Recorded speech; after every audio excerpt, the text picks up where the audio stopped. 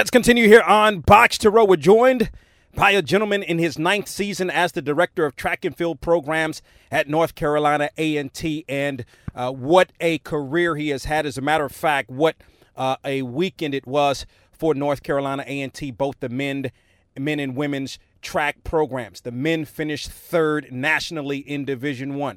The women finished 4th. National championships all over the place for both programs. We're going to talk more about that. Dwayne Ross joins us here on Box to Row. Dwayne, congratulations and welcome back to the program. Hey, thank you so much. And as always, thanks for having me. Absolutely. Glad to have you. Your thoughts, what does it mean to finish 3rd and 4th, respectively, between the men and the women in the Division I track and field outdoor championships? Hey, well, it obviously is great for our student athletes and great for our institution. But it also tells our competition, to listen. We've been saying this since day one, that this is going to come to pass, and we're not done. The goal has always been to win the national championship, and we have every intention on doing that. But to come in here and walk out with the men and women taking the podium and being the only program in the country to do that, that speaks volumes about our program being a complete program and being the best program in the country. I'm big on my student athletes, getting the respect they deserve. They work hard. They don't work any less than anyone else in the classroom or on the track. That needs to be brought to the forefront, that this is the best program in the country. No question. And you made a comment that I think really is apropos with respect, because a lot of people say, well, HBCU program, the best HBCU program. But to your point, you finished 3rd and 4th, respectively, in the country amongst all programs.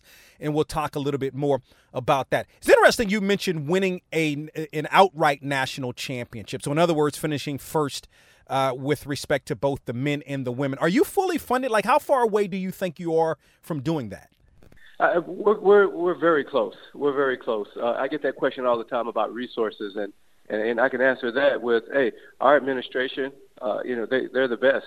We couldn't do what we do without our administration and our support staff. We don't want for anything. This society and mainstream media will have you think that HBCUs are living paycheck by paycheck, and that's just not the case. And whatnot. This is a very strong institution. We have very strong support and whatnot. We have, some of the greatest facilities in the country and whatnot. So we're right there. We're right there. This has just been a process in building our program and, building some stability. And it's not easy to win a championship. If it was easy, everyone would do it. So when people ask, what are you missing? Well, just time, time. And time is on our side, and we're heading that way. Yeah, it's interesting. In studying, not all the time, like I don't necessarily, and I'm not, that's not a good thing. I'm just saying, being honest, I don't necessarily study track and field, but, it seems that when you add up the points, so you have to get a certain amount of points to win the championship and those type of things. And sometimes not just HBCUs, but sometimes smaller schools aren't able to have like the shot putter or the javelin thrower and all of that. Are you competing in every single event in the championships? Not yet. We're very strong on the sprint and hurdle side and jumps. We scored in the jumps, scored in the sprints and the hurdles. That's our strong suit. In every program, they may have balance, across all events. But every program has a core. They have a strong event group that scores a lot of points at NCAAs and at their conference championships, and we're no different. So we're getting there. This year we had a young lady, Lauren James, her first trip to the regional championships. It was our first time taking a thrower. She's a shot putter to the regional championships. This was the first year we took 2 high jumpers, 2 female high jumpers to the regional championships, and one of our high jumpers, she made it to NCAAs. So this year was a first for us, and that's seeing that, we are becoming that program that we can score points, across the board and not just in the sprints and hurdles.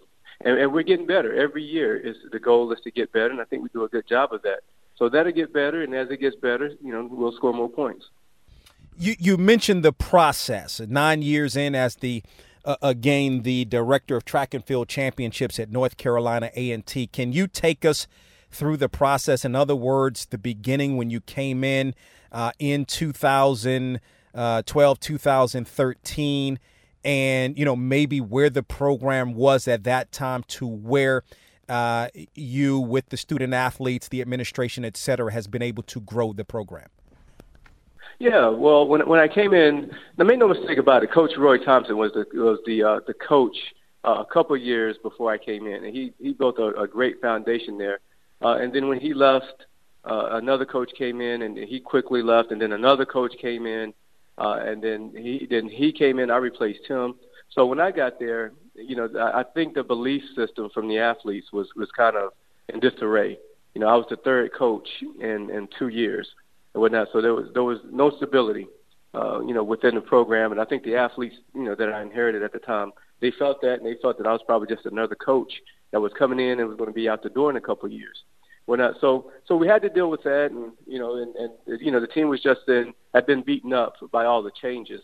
So when I came in, it was just a situation where I had to roll up my sleeves and go to work and recruit good student athletes, and get the academics back on track. Academics has slipped a bit because of all the coaching changes, and we were in penalty with the NCAA as far as APR. So there was a lot of things that had to be corrected, and I sat down with our athletic director, Earl Hilton, and told him, hey, I got it. I'll take care of it. So we got our APR up. I think a couple years later we scored a perfect 1,000 on our APR. Got the team out of penalty with that, and and steadily started building the program. And here we are. Dwayne Ross, again in his 9th season as the director of track and field programs, that is. You could say track and field championship at North Carolina A&T, joins us here on Box to Row. So Randolph Ross Jr., your son, you're a student athlete, because, in a quote, he said, my father, coach. Right. So you guys have this great relationship. He wins. Right. He wins 2 national championships. I'm going to start with him because we got a lot to get to. One in the 400 meter and then one in the 4x400 meter relay. Speak about what he has been able to accomplish as incredibly a freshman. Yeah. Just an outstanding young man. And, I know some people may think that's biased because he's my son, but I'm telling you, just an outstanding young man, very respectful to each and every student athlete around him, to his coaches and his peers. Just a great kid, and he works hard. So he's very deserving of what he's accomplished because he's a hard worker. It's just not genetics. It's just not the DNA that he inherited. He brings the work ethic. He brings the energy. He's a God-fearing young man. I'm just so proud of him. Of what he's accomplished. He's a great student in the classroom. He has over a 3.0. Like I say, he deserves this because he works hard for it. He understands what his destiny is, and we're big on that within our family. We're big on loyalty and our legacy and what we're doing for each other. And he understands what his destiny is, and he pushes full steam ahead with that. So he is going to be just fine in whatever he decides to do in life. Akeem Sirleaf, Trevor Stewart, Daniel Stokes, and, of course, Ross Jr., again, 4x400 meter relay national champions. These young men have been doing something very special all track season, going back to the indoor track season as well. Speak about this relay team and, again, them winning the national championship. Yeah, this is, these guys, this relay is not an event to them. It's who they are. And that's been the case, for years. We haven't, I think in our conference, we were in the MEAC conference. We're going to the Big South now, but the last 7 or 8 MEAC championships, we have won the 4x4. We have not lost it, at every conference championship. And that's their identity. They love that. They look forward to the last event of the championship and running that relay. So that's personal for them. So even at the NCAA level, it's not an event. It's their identity. It's who they are. So there was no doubt in my mind that they were going to win this, this outdoor championship in that relay. And if you saw our first leg, made a couple errors in how he ran his race and put us behind. But that team, they're tight. They can depend on each other. I don't think they broke a sweat at all and whatnot. But just a special group. I don't think there'll ever be another relay team put together on a collegiate level like this, man. That just has the same unity, the same energy, and the same championship grit. I mean, they just want to go out and win every single time they step on the track. Dwayne Ross, again in his 9th season as the director of track and field programs at North Carolina A&T, joins us here on the program. The women's side, again, the women, we mentioned the men finishing 3rd nationally. The women finished 4th. Cambria Sturgis wins the national championship in the 100 and 200 meters. Again, talk about her, again, going back when we talked back in March, she was doing some big things in indoor, translated over to outdoor. Yeah, she's been training hard. I mean, I told everyone that would listen. We had a press conference with the NCAA before the meet, and I told them Cambria's in the best shape of her life. I mean, just a special talent with this young lady. But those championships, man. Let me tell you, the respect in this sport is big, right? And Cambria coming in here, they did not give her the respect that was due. I mean, this young lady at the regional championships just 2 weeks ago ran one of the fastest times, one of the top 5 times in the world, 2 weeks ago, before coming into NCAA championships. And they didn't even have her predicted to the score. And I think the 200, I think they had her predicted to finish 6th or 7th in the 100. I mean, like I said, just the lack of respect, how society and media just wants to look past what they don't think a championship definition is, right?